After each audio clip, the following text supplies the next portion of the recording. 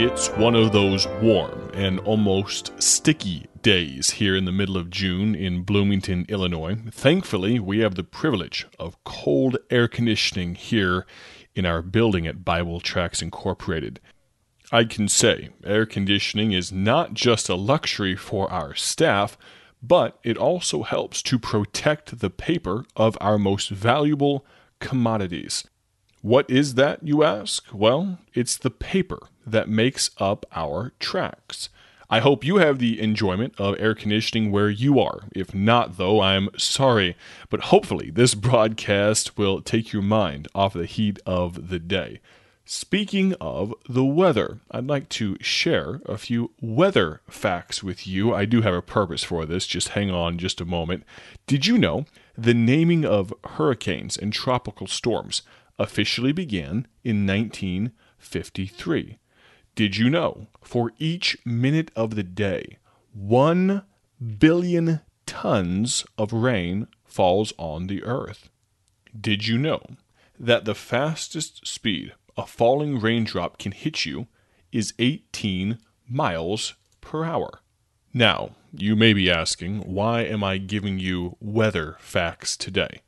Well, it's because I want to point out some similarities that our ministry, Bible Tracts Incorporated, has to the United States Postal Service's unofficial creed. You may be familiar with these words.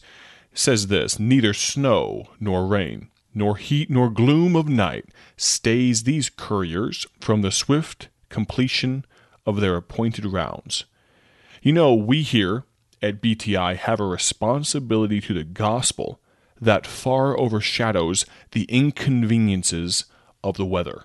Our goal, until the Lord comes back, is to do our best to put the gospel into people's hands in the form of gospel tracts. We actually just received some correspondence not too long ago from someone that sent us a piece of mail with a small donation. I want to say thank you so much for you giving of your personal finances to our ministry to this person. But here's what they wrote.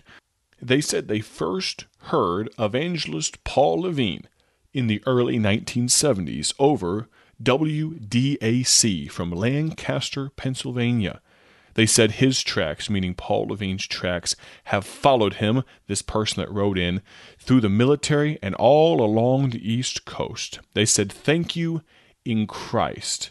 They tagged their letter with this reference, Proverbs 3, 5, and 6. It says this: trust in the Lord with all thine heart, and lean not unto thine own understanding. In all thy ways acknowledge him, and he shall direct thy paths. We so greatly appreciate people that would take of their own time and put some time, effort, and energy into writing us a note like that. Thank you so much. We would love to hear from you, our listeners. Do you have a question, a comment, a concern, maybe even a criticism? I've found that there is always a little bit of truth in every criticism, and so I'd love to hear from you. You can get a hold of us at the conclusion of the program. Our announcer will be on with all sorts of ways that you can contact us. We'd love to hear from you. Now, let's turn our attention to a particular track that has been very recently redesigned. It's called The Best I Can. I love the redesign of this track. It shows a roiling ocean with the words "the best I can" kind of coming in and out of the water, and it's just a very nice design that's been put together by our operations manager, Austin Marriott, and it catches the eye, but on the inside has some thought-provoking ideas for us. Imagine, if you would, someone standing by New York Harbor and them suddenly declaring out loud, "I'm going to swim to London," and then throwing themselves into the water with the intention, ill-intentioned if you would, to try to swim from New York to London. Do you think they would be successful, even if they believed that they were doing the best they could? Can I tell you, friend, just as foolish as that might be, so is the attempt to go to heaven under the guise of doing the best I can. The best I can, the best you can, the best that we can will never be enough to gain us entry into heaven. And that is what this simple track called The Best I Can points out to us. We'd love to send you some of this track or any of the 40 different tracks that we currently have in stock. We'd love to send them to you for free. We're constantly either printing tracks, taking receipt of recently printed tracks, or in the process of placing another order for more tracks so that we can distribute them completely free of charge to people just like you.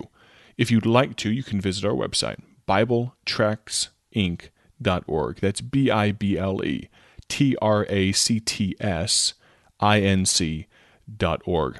Again, the announcer at the conclusion of the program will be on, if you missed that web address, to give you our contact information. That brings us now to our Bible study. And I so greatly appreciate the fact that you would take of your time to join me in opening your Bibles to the book of Galatians. We've been here for the past months, and we look forward to what God is going to do with the remainder of our time in the book of Galatians. I'll give you just a moment. Grab your Bible, turn to the book of Galatians, chapter number 4. Galatians 4, and we will pick up in verse number 19. Would like to supply just a little bit of context. I'll be completely transparent. Before I read our text verses for today, verses 24, 25, 26, and 27, the first time I read through them, it took me a moment for it to really make sense.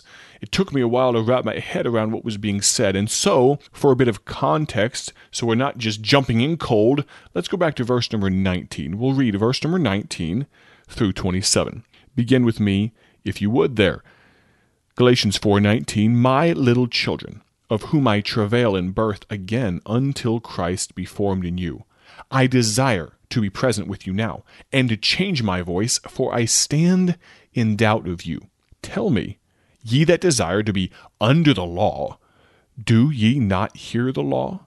For it is written that Abraham had 2 sons, the one by a bondmaid, the other by a free woman. But he who was of the bondwoman was born after the flesh, but he of the free woman was by promise, which things are an allegory.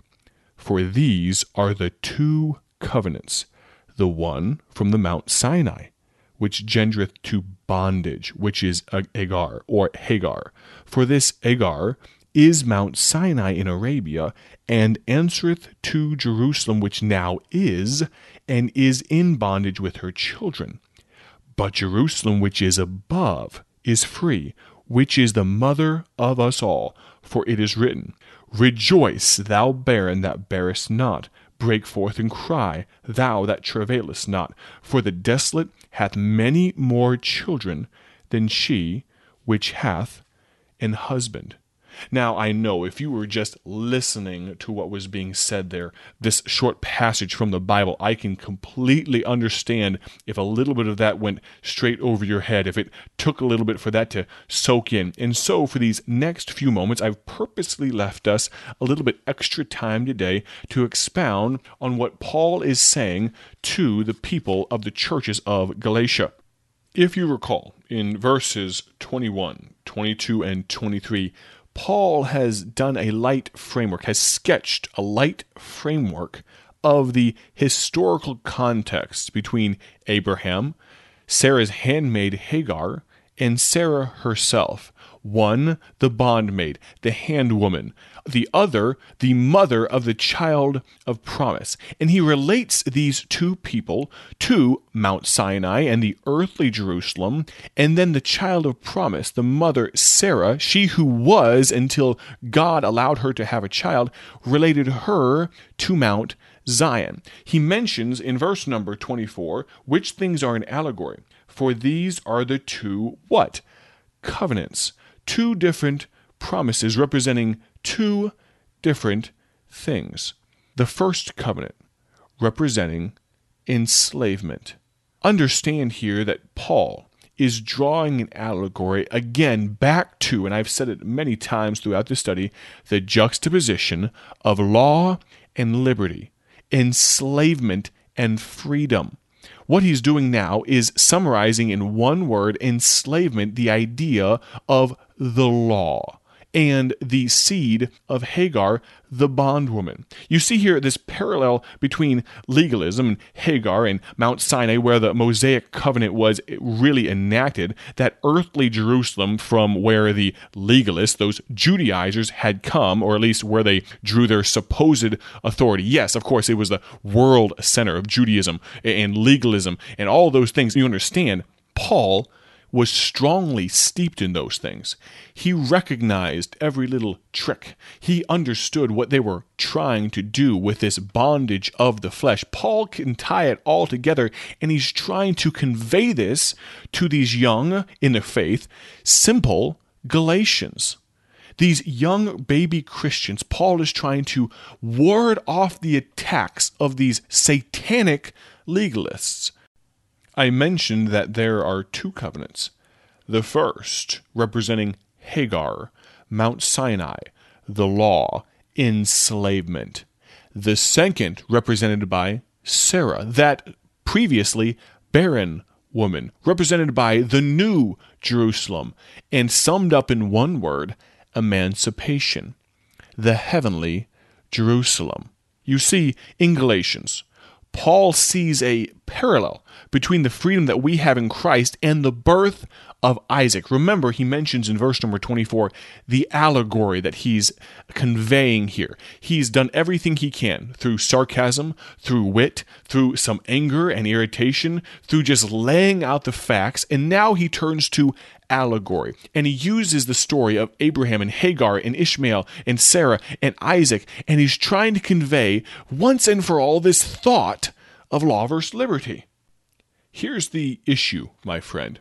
Here's the decision point that the Galatians are being brought to, and if I may be so bold, the decision that I would like to put to you, my listener, today.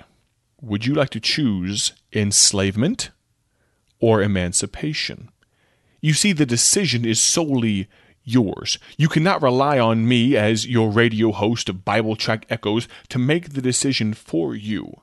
The decision to follow Christ and emancipation and freedom cannot be made as a group. It is a singular decision that must be made by you personally. May I ask you today, are you trusting your works and hoping your way to heaven? Or have you put your faith and trust in Jesus Christ? It's a heavy question. I would love to hear your answer. Please contact us. The announcer will be on in just a moment so that you may know how. God bless. Thank you for joining us today for Bible Tract Echoes, a ministry of Bible Tracts Incorporated. If you would like to receive a free sample packet of all of our tracts, you can contact us by calling 309-828-6888. That's 309-828-6888. Our mailing address is P.O. Box 188, Bloomington, Illinois, 61702. A faster way to contact us is to go to our website at BibleTractsInc.org. That's BibleTractsInc.org. There you will find more information about our ministry and details on how you can support Bible Tracts Incorporated. Thanks for listening, and may the Lord richly bless you as you serve Him.